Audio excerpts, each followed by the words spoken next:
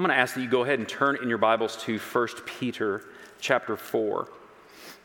1 Peter chapter 4.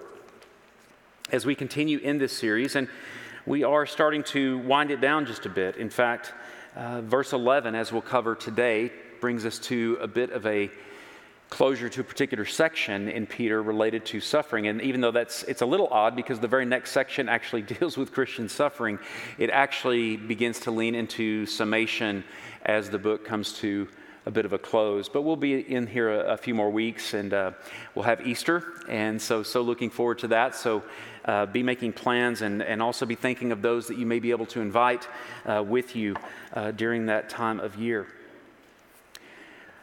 Now, many of you know that our family homeschools. We actually made that choice many, many years ago, and I think our children were just entering into really the first of grades. I guess kindergarten is when we started, and we were living in Memphis, Tennessee at the time.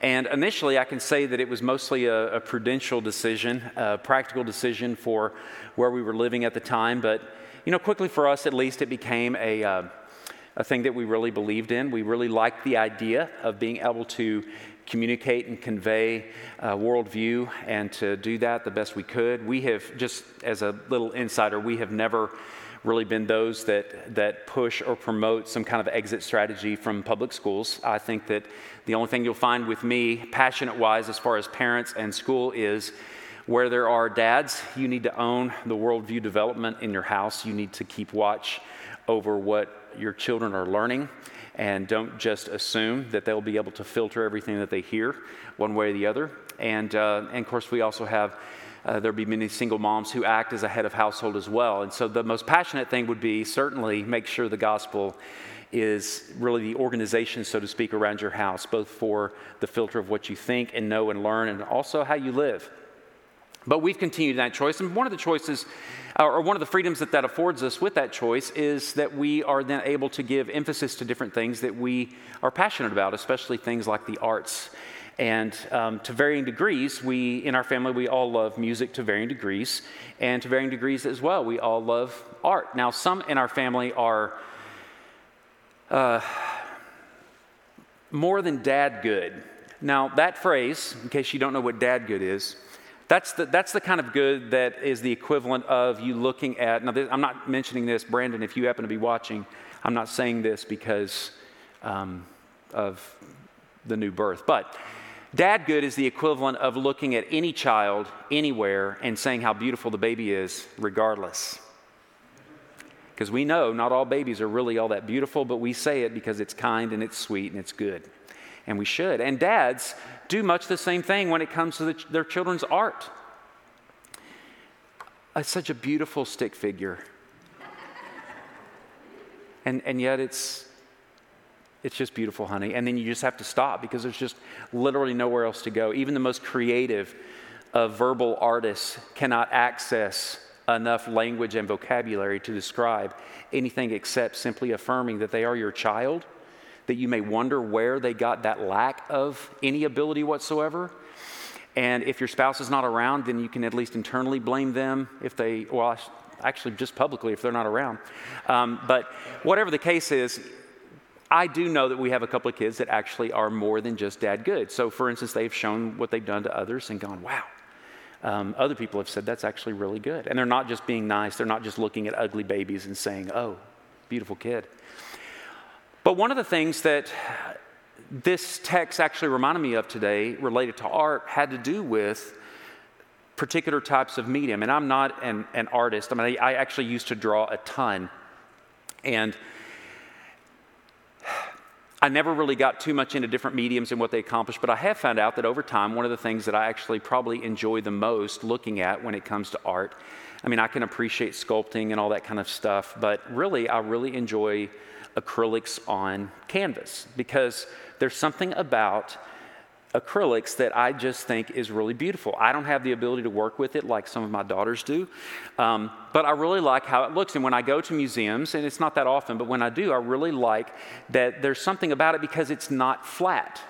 Meaning, whether it's through colors or even through textures, because of how quickly it dries and also how thick it is, that you can actually create dimensions. The colors are very rich. In fact, because it dries so quickly, it almost dries in a sense within itself, so it maintains color instead of being diluted into the platform or that canvas itself, and yet it will hold. And so it's one of the best things you can put on a canvas, and it's beautiful. In fact, I have some samples of artwork that I want you to see, just simply to see some diversity. So this first one up here was made by Randy Honorla, and it's simply a tree, but it's on canvas and it's acrylics. Now, we don't have really some kind of true, 4 or 5K HD kind of technology here, but you can understand that if you were to see this in some other kind of screen, that it pops. I mean, the colors are beautiful, and you can tell what it is. You're looking up at a tree, okay? This next one is by Michael Wagner, and he painted the great philosopher, Bill Murray. But a different take on it, so you can actually see that with acrylics, even though the first one it almost gets into abstraction, but here you have almost a bit of realism, but it's the same medium. Still acrylic, still on canvas. This next one is by Yelena York, this butterfly. And she actually did this all by hand, so she didn't use any helps at all in drawing the diamonds or any of the images.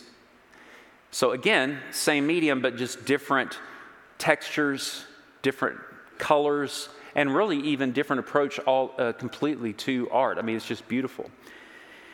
This last one is probably my second favorite, because the last one I'll show you in a minute is my favorite. But my second favorite would be by Ellen Fuller. And this is called Wood, as you might understand. But look this looks like a photograph that you would have taken and simply put a black and white filter on it on any number of creeks or riversides, even in our area of Pennsylvania. It's amazing that she just simply decided that she was going to use just blacks and whites and simply then massaged it the whole time. And it came out looking incredibly realistic, almost like a photograph. Okay, now this last one is my favorite, and it is by an artist named Elle. And for those of you who don't know, this is Grogu, who is also Baby Yoda from the Mandalorian series, if you are a geek, a sci-fi geek like we are. And Elle is probably one of my favorite artists because I know where she got most of her abilities, and it was from her father. And L actually stands for Elizabeth Lumpkin, but it is acrylics, and I love how she has, in our house, I think this is most of our favorites of what she's done, and she's done a lot of work. And so I'm going to get it off the screen because I'm embarrassing her at this moment. But I did ask her permission if I could, but she was very curious as to why in the world would you even need to do that. But here's what I mean. Here's why I share with you those illustrations of artwork. It's simply because in many ways, where we are in this text, it really shows us that, in a sense, suffering becomes a canvas where when God paints and works in the lives of believers, that grace becomes more beautiful, that in a sense, mercy pops. Grace jumps off the canvas, so to speak, of what he's painting on. There's something about suffering that when grace shows up, when mercy shows up, the colors are richer, the texture is there. It seems to be a bit of a reality, but also beautiful at the same time. There's just something about the backdrop of suffering that causes what's painted on top of it, namely grace, that causes it to the world to be more beautiful than if it was just flat. If it was just some normal medium, if it was just some daily like a chalkboard or a whiteboard, and simply a drawing is made and it's done and you can just erase it and start over the next day, there's something unique about the time that it takes to go through suffering and then God do a work in the lives of people. And what he ends up showing the world is something that just doesn't look the same unless it is painted on top of a suffering people. Now let me remind you, just because you're a Christian doesn't mean it is your lot in life to suffer a long time or to suffer extremely painfully for a short time. We've seen in our text that it is very clear that if the Lord wills, that we would suffer, we would go through. And namely, specifically, it is talking about righteous suffering. It's talking about suffering for the sake of living like a Christian. The lost world doesn't like it, and so they revile you. They make fun of you at school, or they give you a hard time at work.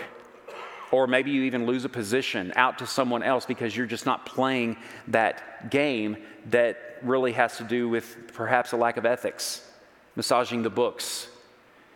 Whatever the case is, there is a measure of suffering that sometimes the Lord does simply allow us to go through. Now, I will say this, that even though Peter is not about the suffering that we might associate with things like having cancer or other things that, again, are they're not at the cause of simply us being Christian. God's just simply seen fit to allow us to be afflicted, so to speak, with an injury or some kind of illness. But I do think the principles still would apply for the most part. But I still want to stay faithful to the context. So we're still talking about suffering before the world, living rightly as Christians. But I just want you to see that what you're going to see, or at least what I hope you see in this text today, is the beauty that is put on display on the canvas of suffering as God then paints grace on us. That I hope what you'll see is this, is that there really are two things at play in the grace of God up against suffering as he is going to present it in verses 7 through 11. And that is this, that first of all, that we are encouraged to persevere in living a gracious life. And I think you'll see what the motivation is for that in just a second. That we're encouraged to do that. But that we're not just encouraged to do that. In our encouragement in how we endure, we also give the opportunity in the midst of suffering, basically like we talked about last week, not to waste it. So not only will our text, I think, give us what we need to think about enduring for the long haul, difficulty, and even how to do that, but I also think it will give you kind of this motivation, so to speak, of understanding that in the middle of it, like right now, in the here and now, to take advantage of and trust when it hurts the most, when you're not used to it, to trust the intensity and the beautification of the gospel that's going on as God is shaping you through these events. 1 Peter 4, verses 7 through 11. The end of all things is at hand. Therefore, be self-controlled and sober-minded for the sake of your prayers. Above all, keep loving one another earnestly, since love covers a multitude of sins. Show hospitality to one another without grumbling. As each has received a gift, use it to serve one another as good stewards of God's varied grace. Whoever speaks, as one who speaks, oracles of God. Whoever serves, as one who serves by the strength that God supplies, in order that in everything God may be glorified through Jesus Christ. To him belong glory and dominion forever and ever. Amen. The first thing I want to share with you out of verse 7 is simply this, that suffering happens in real time, but not for all time. And this is, I think, the motivational aspect of how to endure for the long haul. And that's basically understanding that the end of all things is at hand. That's what he says in verse 11. The end of all things is at hand. Therefore, be self-controlled and sober-minded for the sake of your prayers. So in order for us to think rightly, to see the beauty of what God's doing, to also know how to endure suffering, we're given a couple of handles here just to how we should be thinking about our difficulty. Now, when you think about how you think about suffering, too often we are spending our time thinking about why we are suffering. Now, again, if you're suffering as a result of sin, just take it for what it is, either discipline or just simply the consequence for what you've done. Ask forgiveness and right the thing. But too often, or very often, we actually have measures of suffering where we just don't know the cause. I don't know that we should spend so much time wondering about what the causality is, simply understanding what God's purpose is. And what God wants us to do is to understand, look, first of all, the end of all things is at hand. Whatever you're going through, you may feel like is a waste of time, but it's actually part of how God is redeeming time so that the beautification of the gospel out of your life is seen more brightly, more intensely. You will be able to share. There are many people who can share a testimony like this, that once they went through suffering, the things that the Lord did in that suffering, both for them personally and also in the lives of other people, they wouldn't wish it again, but at the same time, there's just no other backdrop for how much the gospel went forth to minister to them or to be a witness to other people than due to their own struggles and difficulty and suffering. The first thing he tells us to do essentially is to think clearly. So suffering happens in real time, but not for all time. And so the first thing we need to think about is we just need to be self-controlled. And the interesting thing about this word is this is not the word that you have normally for self-control. In fact, Peter uses this word over in 2 Peter chapter 1, verse 6. When he's giving a list of things you should add to your faith virtue, to virtue knowledge. And then he says, add to knowledge self-control. That's in verses 5 and 6 of chapter 1 of 2 Peter. But that word for self-control actually is the self-control that has to do with controlling your physical appetites. Normally it has to do with things like sexuality, gluttony, things like that. It has to do with things that relate to your physical desires. But this particular word for self-control actually has to do with thinking clear-headedly. It's basically controlling where your mind goes, having self-control over your thoughts. Now, we live in a day and age when we're not necessarily encouraged to have self-control of our thoughts. In fact, we're almost encouraged to anything that comes across our minds is valid. This is where, over time, you'll hear me say things like, stop listening to yourself and start preaching to yourself. Our minds will tell us words, and if we're not careful and those go unfiltered or uncontrolled, then how we feel in response to something ends up dictating our response to it or our reaction to it moving forward. But what we have to do is stop and remind ourselves of truth. This doesn't mean that feeling is invalid. It doesn't mean that we are to become stoic and to ignore emotion. It simply means that we are to pause long enough to get control of what we're thinking in the midst of suffering and to think about what is true, not just how we feel about it. It is controlling, having discipline of the mind. But the interesting thing, too, about him saying this in relationship to the end of all things is at hand, is that the end of all things is not just simply the clock winding down. It also has to do with fulfillment of purpose or consummation. It has to do with completion. It has to do with God's plan. Again, he's mentioned already, if it be the Lord's will that you have to suffer particular or various types of trials, that we understand that the end of all things is at hand. So when the clock winds down, we have to also trust that our sovereign God is still in control and has a plan for how his economy is certainly different than ours, and how he dispenses with his people for the sake of his glory, verse 11, is completely in God's purview, and in a sense that we submit to that. As difficult as a providence as suffering can be, we simply say, this is part of God's economy. Whatever I'm going through, as the clock is winding down, God also has a purpose that's coming to completion. And as Peter will mention that at the end of his second letter, knowing that there is a full number of those that will be coming in before the Lord returns and exacts judgment, sometimes he chooses for that megaphone of the gospel to come through your pain and your suffering. We have to trust that it's not just time winding down, but it's also God's purpose coming to completion. And we have to think clearly about this.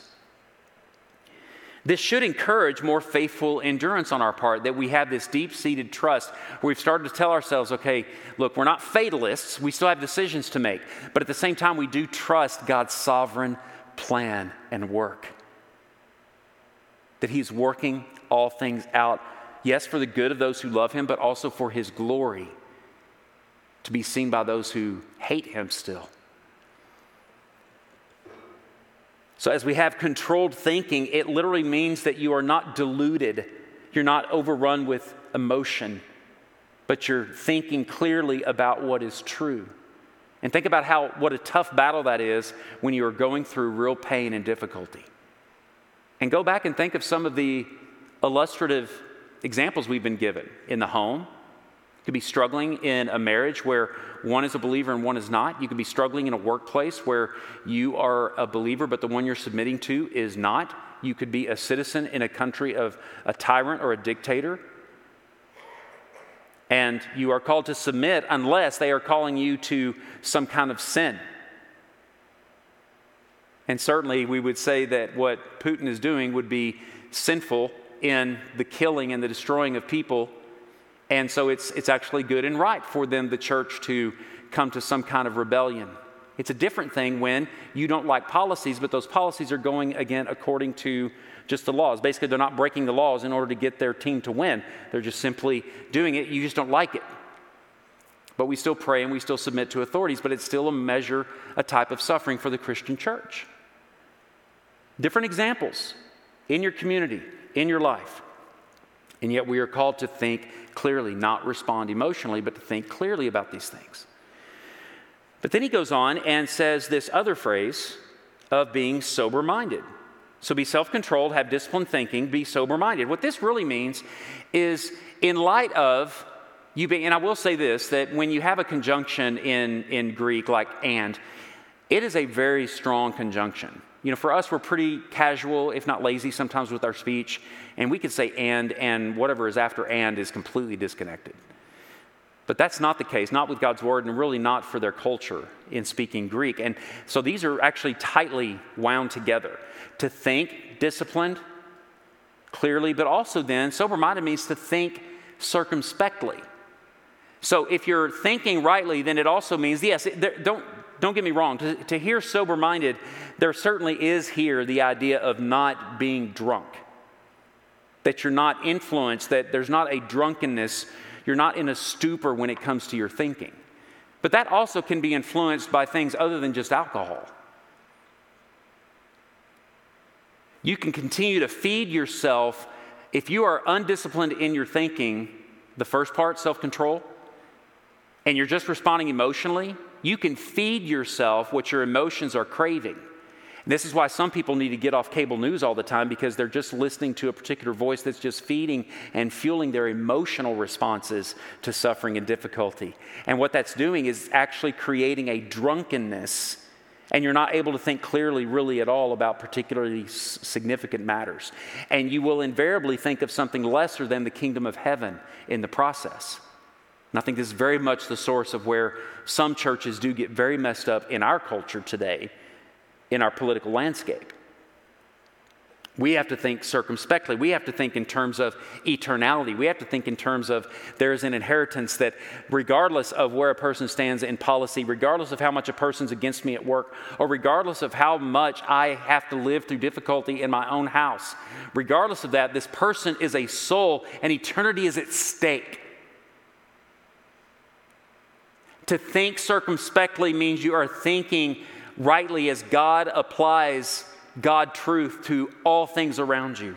You have to discipline your thinking not to be influenced by what you feel, and to think undiluted thoughts about what truth is, and then focus your thinking on what actually is going on around you. And inevitably, for the Christian, that means you are thinking loftier, higher thoughts than just the circumstance.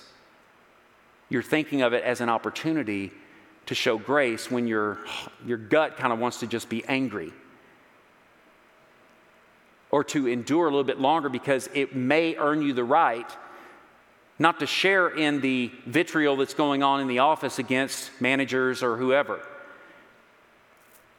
but that they see something different in you. When you think this way and then therefore respond this way, you're actually looking around you and realizing, you know, short-term wins are not worth losing long-term or eternal opportunities to share the gospel.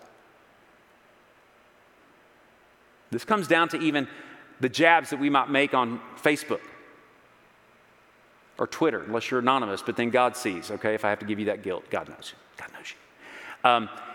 To understand that how we respond to these things could cost us something greater. If we're not thinking circumspectly, we will think short-term. And again, too much of this is going into short-term wins, which are always earthly, but we end up having long-term losses.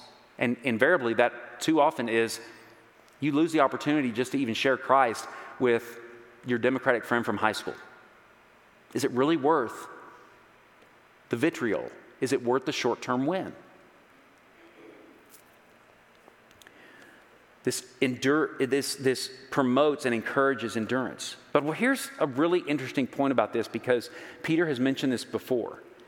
If you go back to chapter 3, verse 9, just flip back a page, and you see that when he's talking about,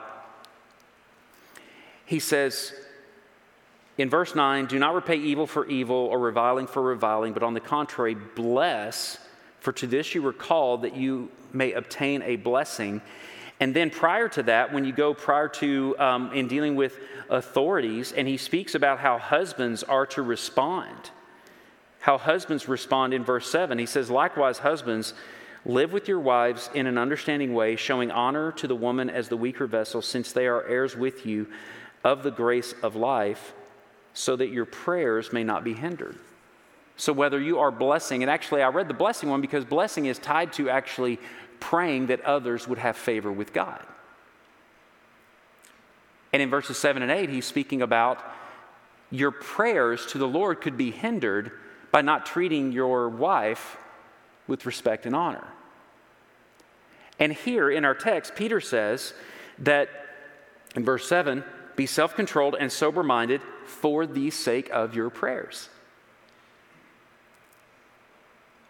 And as we mentioned before, I'm just not sure how aggressive we are in being strategic to protect our prayer lives. I would say for most of us, and I would be included in this, that for most of us, we're just struggling to just argue that we have time to pray, or that it's hard to find time to pray, or the focus to pray for any length of time. Our attention spans are very brief. But at least 3 times in this letter, Peter has said that we are to act a certain way, behave a certain way, think a certain way, because prayer is that important.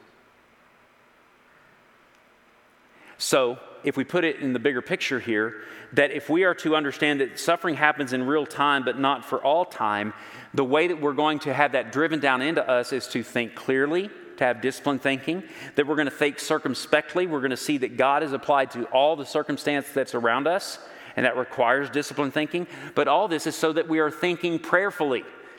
We're thinking thoughts of, like he said before, blessing those who are reviling us. When you think like this, you can actually pray for their souls. And you can pray also for your own responses and endurance. That's what's going to help you endure rightly over the long haul when you suffer. But again, like I said before, even though Peter isn't speaking about suffering through cancer or whatever, certainly these principles would apply. Through other types of pain and difficulty, you certainly could take these principles of having disciplined thinking and not responding, just simply listening to your emotional responses, but stopping and listening and thinking about truth, and then circumspectly looking at all those it's affecting around you of what you're going through, that people are watching. And again, that's not to put on some kind of hypocritical face. It's just to understand that your response actually is a testimony. But then to also think prayerfully, that all of this is so that we are essentially clear-headed enough to engage with our God in conversation for both our own souls, but also for the souls of others.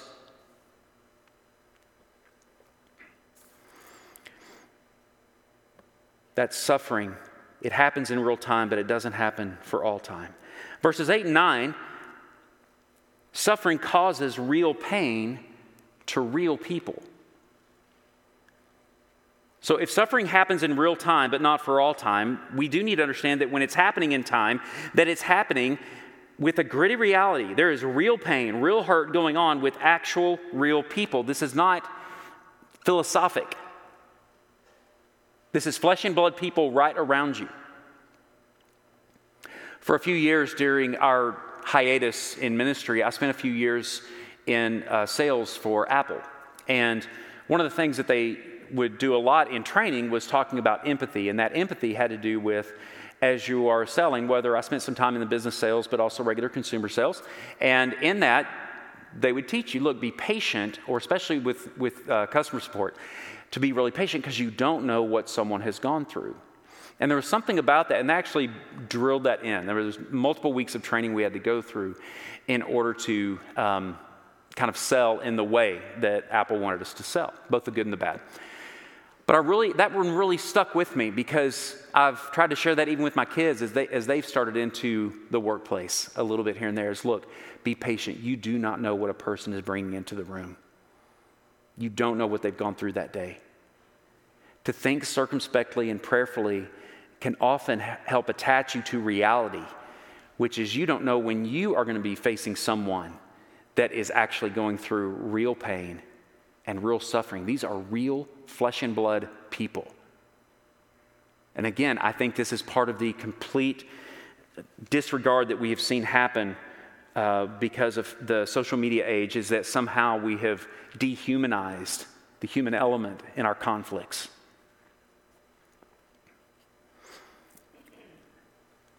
To understand that suffering causes real pain to real people, and to also embrace that that is true, Peter encourages a couple of things. He says this in verse 8, above all, keep loving one another earnestly, since love covers a multitude of sins. Let's just deal with that verse. The first thing I would say that in light of real pain happening to real people is to do this, is to love sacrificially. Determine that you are going to love sacrificially. The word here for loving is agape. It is that God-type, sacrificial, expecting nothing in return kind of love. People are going through real pain and real hurt, and all they need to know oftentimes is that you love them and you are there for them. But oftentimes that's what you also have to submit and allow people to share with you in your life. A lot of us like to be very private in our hurt and our pain. But we're part of one another, guys. And this doesn't mean you have to step out of your personality, but you do need to understand you are not called to go through anything alone. You are to share it with the body of Christ. And in this, then you, in sharing that, understanding that there is a sacrificial love that goes on here, but he describes it. There's some adverbs going on here in this description that help shape this. When he says, keep loving, okay, that I love gerunds, it just keeps, the perpetual, active, always going on kind of thing. There's a progressive aspect to this, keep loving one another, but he says earnestly. This literally means stretched out. Stretch out your love for others. Now, I think that's significant because in a minute when he talks about hospitality without grumbling, I think there's something to this because too often we kind of have this one-off mentality when it comes to our service or our love for others. Like if I made my casserole and I was on a meal train, I gave my, that's my loving act. Whew, love's over. Hospitality's done. Too often, but we need to understand this is a long-term, again, real pain, real people. This is perpetual, and people by nature, at least internally, are eternal. Stretch out your love for one another and let suffering be a reminder to do just that. And also to ask for that. To love sacrificially. Don't be afraid to ask people to serve and to help you because you're really going through it. Earnestly, we are to do this. Because he says, then love covers a multitude of sins. This doesn't mean that if you love someone, you can actually then save them by loving them well. That's not what this means. Because that's not found. Remember, we talked about that difficult passage a few weeks back. We talked about a little bit about hermeneutics, is that you look at the context right around that verse, and then you look at that chapter, you look at that book, maybe you look at the Testament or that genre of Scripture, then you look at the whole Scripture. You just keep going out and out in these circles to let Scripture interpret Scripture. Nowhere else in the Scriptures are we going to find that loving someone hard enough can somehow save them for eternity. So it obviously doesn't mean that. In fact, what I think it means is closer to what Paul is talking about in 1 Corinthians 13. In fact, I think there is a little bit of a connection between this and 1 Corinthians because he also mentions spiritual gifts in a minute, which would also be 1 Corinthians, but chapter 12. So when Paul says that love keeps no record of wrong, true love does not, I had to say true love. For those of you who love Princess Bride, it's just right there, and I just won't be able to get it out now. My kids want me to say that at some of their weddings. Love, true love. Okay, we'll go on now. If you haven't seen Princess Bride, I actually do recommend that movie, so that would help your soul. Now, but what I do want you to understand about this is that when you understand the nature of love, what it means is you're not looking to find fault with other people. It doesn't mean they're not sinners. And it actually doesn't mean that you're not helping address sin that's in other people's lives. It doesn't mean you're just ignoring sin. But simply when it says it covers a multitude of sins, is that it overlooks the fault for the sake of the person. You know, you've heard the phrase, love the sinner but hate the sin. Had to make sure I got that right. And there is mostly there is truth to that. I guess it all comes down to how you interpret some of those aspects. But overall, that is true. We need to make sure we're humanizing when we love other people, that we're not looking for faults. We're not just identifying where they are not measuring up. And again, it doesn't mean there's not rebuke. We know that to be a loving act. But I will tell you this. People that are regularly saying, well, the most loving thing you can do is correct someone, and that's pretty much all they do, I promise you, they are not loving people. The tenor of your interaction with someone should not be fault-finding and correction, and then you just sweep it under the rug of, well, I'm just being loving because truth is really loving. Well, I mean, there's some truth to that, but if that is literally what dictates how you are interacting with someone all the time, I promise you that that is not love. So it means that you're not focused on the faults, the downsides of another person while you're helping deal with their pain.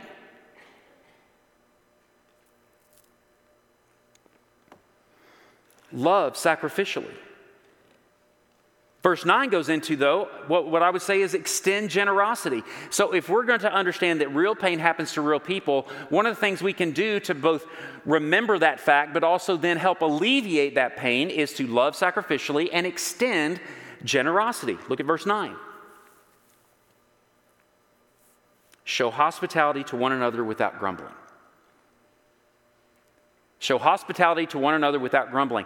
This simply is being a generous person, generous with your goods, generous with your home, generous with your time, being a hospitable person without grumbling. So if, Lord willing, we move back to small groups, some small groups, home groups in the fall, if we do that, then as we start to talk even more about hospitality, then, have a cookie. Nice. But even then, even if you're nice when you offer a cookie to a guest or open that door to that home, or even if you're part of our welcome team here. It's so cold. It is cold. You just want to watch the grumbling, because too often what we understand is hospitality, actually generosity, extends from something deep. It extends from something internal and then becomes external. And for whatever it's worth, people can sense this. So you can actually walk through the acts of being hospitable, but people aren't necessarily going to see you or feel that you are a friendly person. Again, what is this? For the church, so for instance, one reason that we have a welcome team, and when the weather warms up, we'll have more people outside and in the parking lots helping people in these different things. The reason we do that, the reason that Phil spends so much time plowing our parking lot, and Evan usually helps with that, but Evan slacked this week. He's actually doing a wrestling match, doing some coaching, so he's gone this weekend. But people do this because what are we doing? We're trying to literally, now for them it's literal, for us with hospitality it's a little more figurative, but we're trying to clear a path so that people hear the gospel. And if they are offended, it should not be because we're not friendly. It should not be because our coffee is terrible. It should not be because we have a really dilapidated building. It should only be because they hear the gospel, it confronts their sin, and they walk away because they're not willing to turn to a gracious, loving, alive Savior. Be hospitable. And don't grumble about it, because we're making paths for people. And again, think about the texture on that canvas. If you're suffering, this isn't just about how you minister to suffering people. If you're suffering and you turn around and you are loving people sacrificially, do you know people like this? You feel like they're one-uppers, really. They're hurting, they're really going through it, and they're still loving better than you are, and you're not even hurting that much. Those people annoy me sometimes, because that means they have lots of reasons not to be really loving, and they're loving like really, really well. Would you stop it? Because you're making me look bad. But what a powerful testimony it is when people who are going through suffering are sacrificially loving other people. I have a sister like this. Or what if they're showing hospitality and they can barely just make it in their own house because of what they're going through or the suffering that they're going through or the difficulty in their marriage, and yet they are constantly, regularly welcoming, inviting people in, whether physically to their home or just into their lives. That's that canvas with that painting of grace.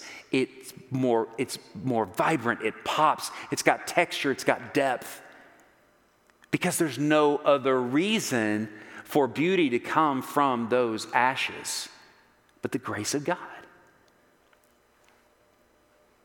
The third and last thing in verses 10 and 11 is this: suffering creates real opportunity to be a real church.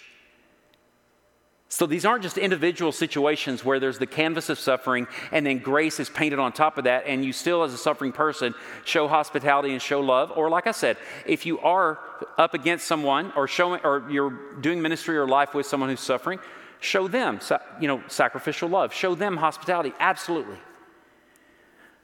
But this is also corporately for the church. Verses 10 and 11. As each has received a gift, use it to serve one another as good stewards of God's varied grace. Whoever speaks as one who speaks oracles of God. Whoever serves as one who serves by the strength that God supplies. In order that in everything God may be glorified through Jesus Christ. To him belong glory and dominion forever and ever. Amen.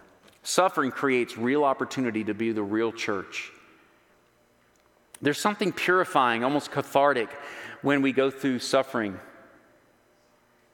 I think we'll see this in the testimony of what's going on with many of the church in Ukraine and even faithful believers in Russia who are trying to, even in a civil way, do opposition to what's going on with the war.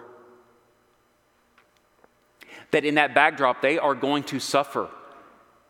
But there will be something purifying about this for the church. There will be something clarifying about mission for the church, because it is certainly different than what we've experienced with COVID, but at the same time, I think that the principles apply even to something like that. It is something that affects everyone, and it has forced churches all over the place to evaluate what is the nature of church.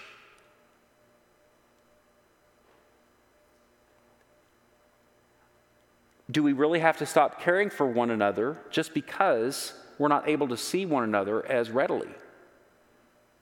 And certainly we need to, in a sense, do what we can to try to be with one another. And for me, that's not, crying out against government mandates or whatever, honestly, as much as just, look, if it means meeting in a gym or outside. This is why when some pastors were up in arms and talking about being persecuted, and yet they're saying it from like San Diego, I'm going, come on, just go outside. When you have like 98% of the year is sunny and there's no rain. Basically, if it's important for us to be together, and it is, you cannot displace the flesh and blood being together when it comes to the body of Christ. Then you know what? Just for the sake of that, let's be together, and let's do it whatever it takes for us to be together. Because what ends up happening, if we just are griping about something, that becomes our unifying factor. And that's a really ugly church in the long haul. But we have a chance then to see the purity of it. We have a chance to see the simplicity of it. It clarifies, again, it's kind of cathartic. And suffering can do this. He says that there are varied gifts. He says in verse 10, he says, as each has received a gift, each person, each member, each believer, as they are gathered in a local church, has a gift. And the word here is charisma. It is this grace gift that's given by the Spirit of God. It is a spiritual gift that when you came to Christ, when you came to faith in Christ, He has given you some kind of spiritual gift to be used in the church to both build up the church and also promote the gospel. It is really that simple. In fact, Peter, with this moment, is capturing the clarity that suffering brings. And he simply starts to categorize gifts in two big categories. There's speaking gifts and there's serving gifts. I mean, think about church officers, for instance. You have deacons, diakonos. That word's here. That's what the serving word is. That's service. But then you have elders who are to lean into the ability to proclaim or preach the gospel. Now, I don't think he's saying there's only those who preach and then there's those who serve. I think that what Peter is saying here is that essentially, and this is where I would say, if you go back to 1 Corinthians 12 and look at the list of spiritual gifts, we're not doing that. But if you did want to later today, you really could just create 2 columns, speaking, serving, and pretty much put all the gifts in one of those 2 categories. There are those who teach, who edify, who exhort, who build up, who lead, and there's others who serve. They do serve tables. They actually are doing things like service, and they are doing other things that actually give helps to other people. So he says very simply, in these 2 simple divisions that pretty much encompass and help focus the church, look, each one of you has a gift. And it's either to proclaim some things or it is to serve in some way. It doesn't mean you can't speak then if you serve or that you can't serve. There's actually some shared overlap in this. But nonetheless, you need to understand that because this is the fact and because this is the simplicity of it, that Milford Bible Church, you need to understand that those of you who are called to speak, and some of you are called to be teachers, some of you are called to be encouragers and exhorters, make sure you are exercising those gifts. And if you do so, do it understanding that content is more important than your personality. Because he says, for those who speak, they are speaking the oracles of God. Now, whatever else and whatever all that means, it simply means that the content of your speech should be the content of God's speech. And we have that in the Word. When you encourage someone, encourage them according to the Word. When you encourage someone to read a book or walk with you through a book, make sure that book is rightly directing people to the Word. But even then, once they do, that they're interpreting it. So you need to make sure that the authors are sound theologically. Oracles of God. This is weighty. If you have a gift that includes speaking, whether it's teaching children or teaching women or preaching to the body, it is God who's the content. If you're serving, you serve in such a way that is simply by the strength that God affords. Trusting that He will give you all the strength necessary. Okay, this flies in the face of God will not give you anything you can't handle. Of course He does. Of course He does. Of course, the better way to say it would be He will not give you anything that He cannot handle in and through you. I've had many things in my life that I just had no idea. Or have you ever watched someone else go through it and said, I don't know how someone gets through this? Or especially if you have encountered the death of a spouse, for instance, how do people get through it without hope in God? You have that sense, right? And that's not because you have an ability. It's because the God in you has the ability through you to give the grace necessary to endure. Those who speak, you're speaking, and God is the content. Those who serve, God is the one who enables and gives you the strength to accomplish it. So some speak, some serve, but all are called to glorify. That's how he sums it up. In order that in everything. There's a design to this. We trust the design that God has given. In order that in everything, God may be glorified. Because that's what it's all about. So when you stand back and you look at the painting when it's finished,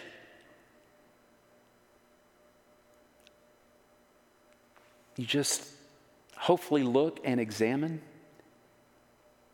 and just see, at first hopefully you're drawn to it because it's beautiful. And then maybe you start to see some textures or some details. And if you're actually someone who's an artist, maybe you then start to wonder, how in the world did they do that? But there's this attention, and then there's this question. And I think Peter very much before when he says, when people see you suffer and they see the hope that you have, and they ask you a question, a reason for your hope, to be ready always to make a defense for the gospel. That as people see the beauty of what God has painted in your life as a result of suffering, and they see grace all over you in your speech, in your love for others, in your hospitality, in how you serve the body, how you continue to know that you're part of the body of Christ, even though you're going through suffering either individually or we are all going through it corporately. Whatever the case, we trust that suffering is a canvas that God paints His grace upon that ends up showing something to the world in ways that just could not be seen as beautifully, as intensely, or as brightly in any other way with any other medium. And may we trust that. So I encourage you, the things that I've shared with you today, I hope will be, in a sense, ways that you endure. Some reasons, yes, the end of all things is at hand. But there were a lot of handles in the text today on how we can do this, how we can do this well, how we can see that grace painted on suffering so the world sees the gospel and hears it. But I also pray that in the midst of it that you capture the moment, that you are encouraged, like we talked about last week in general, not to waste suffering, that you actually focus then on very specific ways that in the middle of hurting the most, you can show Christ the best. If you're here today and you do not know Christ, maybe you're suffering, but your suffering is not because you're following Christ. It's because you keep making choices of trying to find heaven on earth or some kind of relief to pain. And you keep doing it through sinful practices because you are a sinner by nature. If that's you, or if you're online watching and that's you, then get in touch with us. Send us an email, or if you're here in the building, visit with one of the elders who will be available along the back of the room as you leave. Visit with one of us about what it means to follow Christ, what it means to find your hope in a risen, living Christ who has conquered the enemy and who will relieve your suffering one day because He's preparing a place for you to be with Him. But believing that most of us are believers in this room, endure, church, but be beautiful in the process, even as you suffer. It is something that is undeniably beautiful, and the world cannot deny. God, we thank You for Your truth and Your word. We thank You for the love that You have for us. We thank You for the fact that Christ has saved us, but He's also set for us an example. So, Lord, I pray that some may come to faith in trusting that their suffering has been a sovereign, providential reminder of banging their heads up against a spiritual wall, realizing that they really stink at trying to be God and they need to repent and come to faith in Christ alone, who has taken their sin, who has nailed their sin to the cross in His own body, who has actually died in their place, but is risen again. And I pray that they would come to faith in that for them, not just as a story, but personal. And Lord, I pray for those of us who are believers that we would have been equipped with something in Your word to endure better and more beautifully, even as we suffer, trusting that there is something to this that is showing a world in ways that the world just would not pay attention to otherwise. And God, as we said at the very end, this clearly is not to draw attention to how well the Christian suffers. It is to draw attention and fame to God. Your glory through the person of Christ only. So God, when I pray and ask You to glorify Yourself in and through this church and all of her members, God, I understand that I very well may be praying that we suffer and that we suffer well along the way. And while I certainly don't want that for us all the time, I pray that when it does happen, God, that we show that Your word is just coming alive in how we respond to these things with and for each other, for Your glory and for Your name's sake in Milford and beyond. It's in Christ's name I pray these things. Amen.